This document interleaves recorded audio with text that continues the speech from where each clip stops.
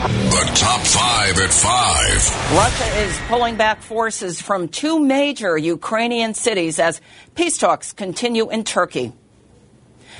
A new poll finds former President Donald Trump victorious over current President Biden if the election was held today. President Biden is working to get Democrats on board with his plan to overhaul the nation's tax code. New York State lagging behind other states when it comes to private sector job creation, lost during the viral pandemic.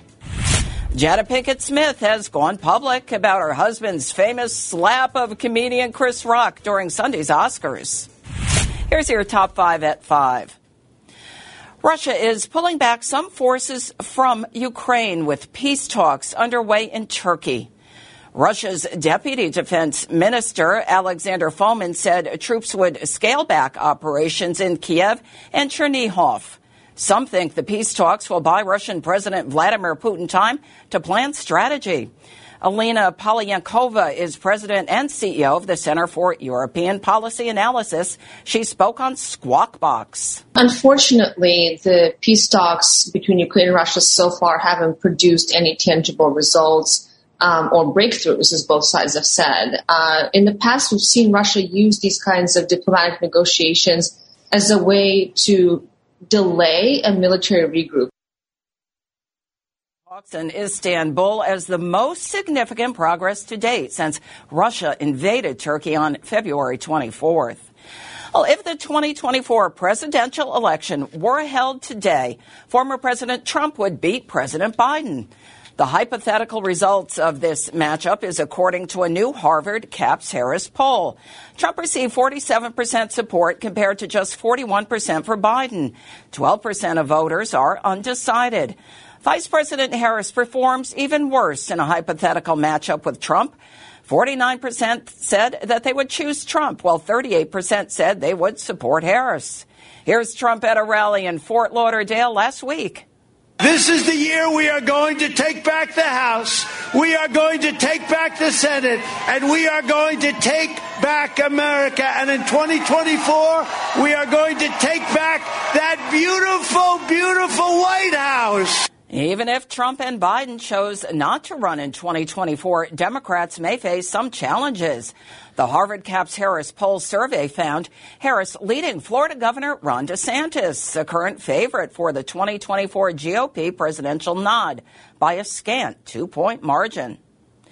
Well, as part of his $5.8 trillion federal budget proposal for fiscal 2023, President Biden is pushing Democrats to overhaul the nation's tax code. He did so Monday. Biden's plan dramatically raises rates on things like corporations and ultra-wealthy Americans. My dad had an expression. He said, "Don't tell me what you value. Show me your budget, and I'll tell you what you value." Well, the budget I'm releasing today sends a clear message to the American people what we value.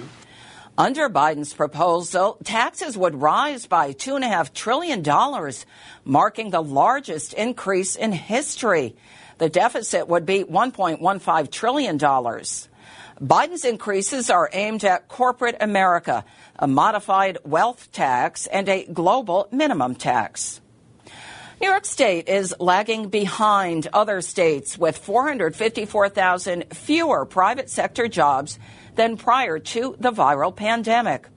New federal labor statistics also find that the state has the worst employment deficit in the nation at 4.1%.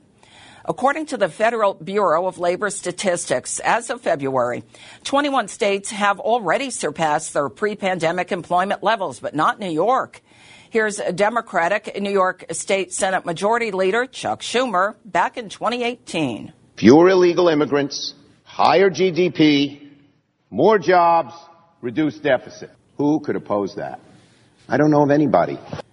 Federal jobs data analyst E.J. McMahon said the U.S. as a whole has already recovered 19.6 million of the 21 million jobs that were lost in the spring of 2020. Now, that puts the U.S. within 1.1% of recovering all jobs lost during the pandemic. However, New York State lags behind at 4.1%, below its pre-pandemic employment levels.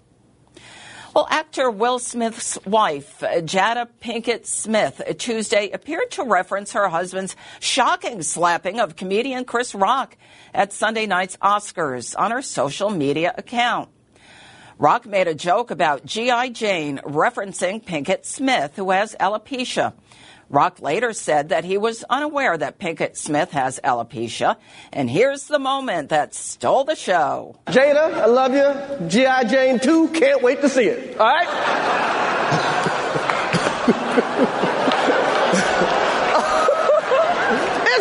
That was a nice one. Okay. I'm out here. Richard. Oh, wow. Jada's message splashed across a pale pink background. It said, "This is a season for healing, and I'm here for it," on her Instagram account. On the slap stole Sunday night's awards ceremony, it rocked viewers and also heated up social media. Rock has said he will not press charges. Meanwhile, Will Smith apologized while receiving his Best Actor award for King Richard, as well as on social media.